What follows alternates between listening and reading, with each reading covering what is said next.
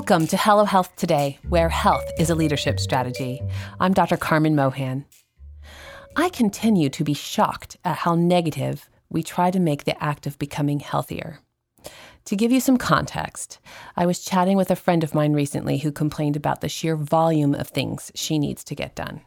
She has a list of tasks that need doing, and the list was getting longer by 5 and 10 additional tasks each day, while within the same 24-hour window, she was only getting 1 or 2 tasks done. I need to be more disciplined, she said, looking completely miserable.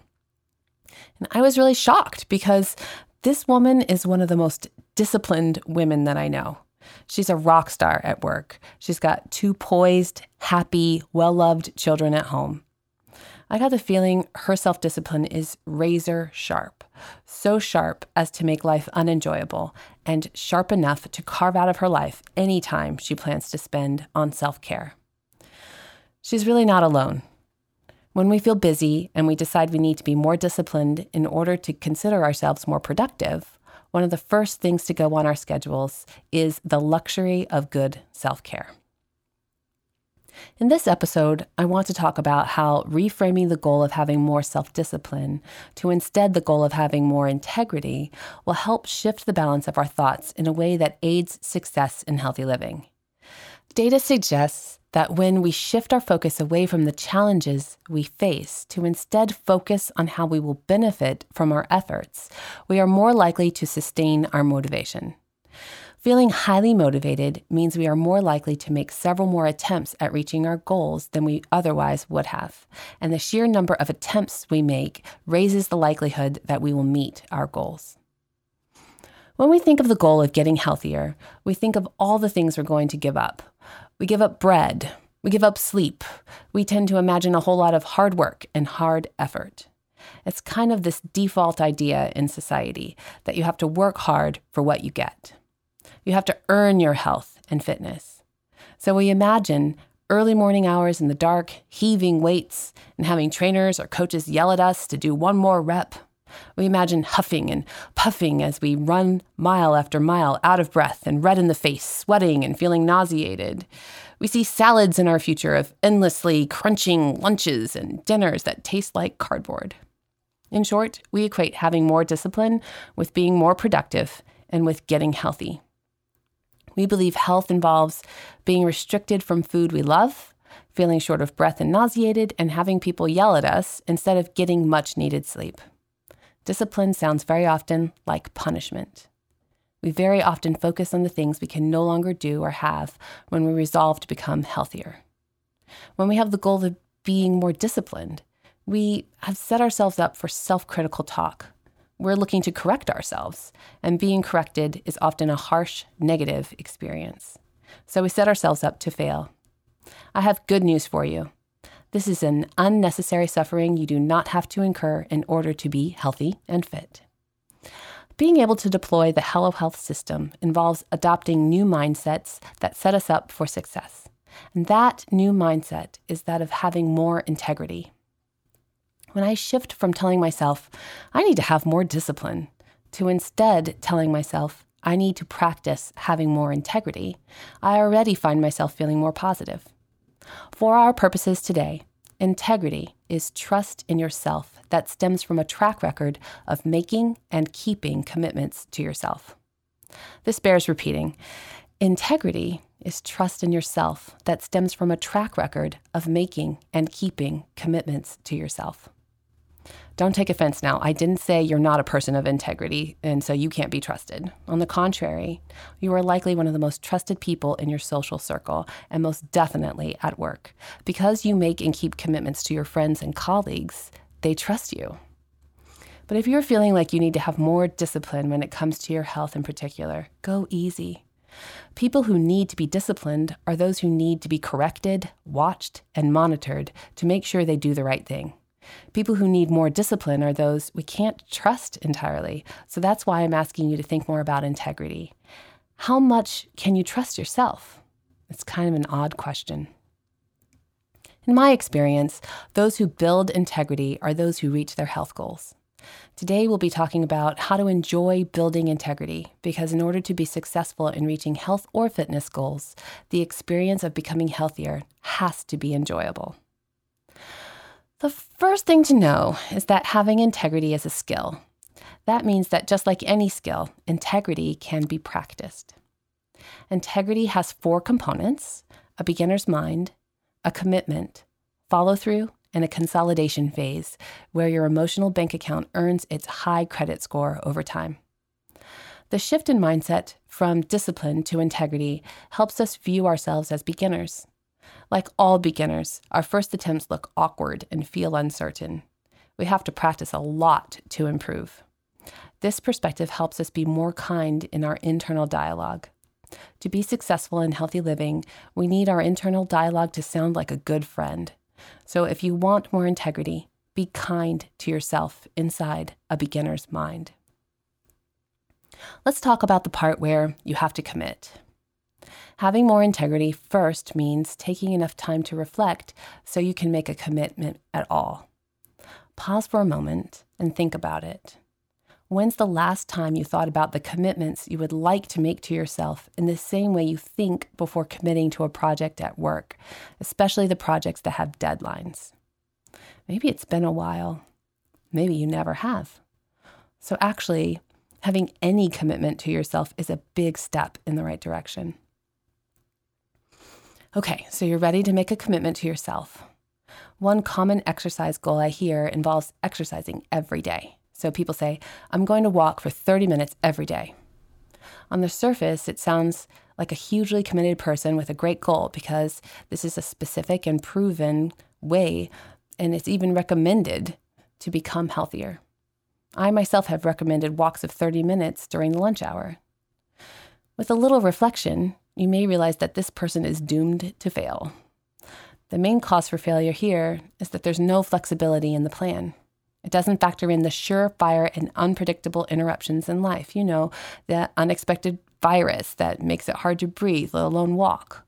The late night you pull at work that leaves you too groggy the next morning to feel motivated. The sick kid, travel, the rain, the crazy sudden spike in humidity, a new wonderful opportunity that obliterates whole weeks of time. So if you say you have a daily commitment to exercise, you may be setting yourself up to miss your target, something you'd never do at work. We have all kinds of ways of making sure you reach your deadlines at work. First of all, you don't commit to work deadlines that you are not sure are possible. You set yourself up for success. You identify whether or not you and your team have enough experience and expertise to make new projects happen within the given time frame. You make expectations of your team explicit, and you make sure you leverage enough resources to meet the requirements of the project. That's part of how you are successful at work and why people trust you. More good news! That great skill you have at work applies across your professional and personal life. It's just that so often we don't take the time in our personal lives to do this part. We don't take the time to commit to our self-care. Being healthy requires radical self-care.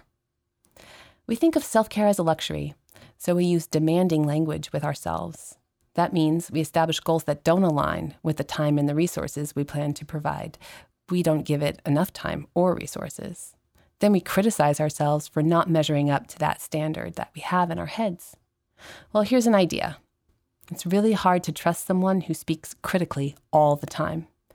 In your self-talk, are you perpetually critical? When you take the time to reflect on your values and you find that you value your health, commit to specific but practical plans the same way you do at work. In the example I just provided, this would mean committing to walking for 30 to 45 minutes on at least 3 days a week. There's a ton of flexibility there, and if you miss one day, you're not a failure. You can trust yourself to find a way to meet the goal on the next day or the next. And what I love about this commitment is it allows lots of room for exceeding expectations. If you get that 4th walk in, you can celebrate and really feel good about yourself. Now you're well on your way to being able to follow through on your commitment. One of the most important parts of follow through is enjoyment. If you are not a regular runner, it's important not to suddenly commit to running a mile every day, because that's pretty much a guarantee of misery. I can hear the huffing and puffing now. And all those negative thoughts. Ugh, I can't do this. Oh, why is this so hard? Oh, I'm out of shape. Good grief. When you want to get really good at the follow-through part of building integrity, you've got to make the experience of follow-through much more enjoyable than that. So let's go back to the commitment of walking at least 3 times a week. People who are great at executing on their health-related commitments ask themselves, how can I make this more enjoyable? In the case of walking regularly, you can make it more enjoyable by asking a friend to come along with you, walking more slowly than you normally would, and using that time to observe nature. Go ahead and take the dog along. The dog will love it, and dogs make everything better. Or you could get on a track if you like to know how far you've gone without having to bring your phone along. If you hate the rain, walk on a treadmill to avoid the need to redo your hair. And if your walking companion is going too quickly for you, excuse yourself and let her go on ahead. Being great at follow-through is often about avoiding misery. Make follow-through more enjoyable. We come to the 4th and final component of building integrity, the consolidation phase. The part where you have learned to trust yourself more because you have a track record of making and keeping commitments. Just like a credit score, the consolidation phase takes a little time. The consolidation phase feels great. You get to square your shoulders, relax your guard, and just feel great having deserved trust in yourself. What I love about integrity is how your capabilities at work translate directly to improving your health. So often we think about work getting in the way of health, but this is one instance where your competence at work is a huge boon to success in health. Let's recap. So first, when we focus on having discipline instead of having integrity, we are strict with ourselves and hold constricting views. Meanwhile, integrity involves being able to trust yourself. And if you can't trust yourself, who can you trust? Next, when you apply the same process of commitment that you use at work to the process of committing to yourself and your health, you set yourself up for success. Third, having a beginner's mindset helps you practice integrity like you would any skill and helps keep your internal dialogue kind, the way you would speak to any beginner.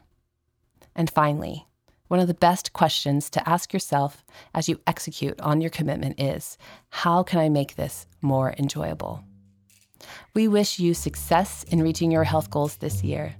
If you're wondering when's a good time to start making and keeping commitments to yourself, I'd say, well, how about today? Until next time, remember, today is good.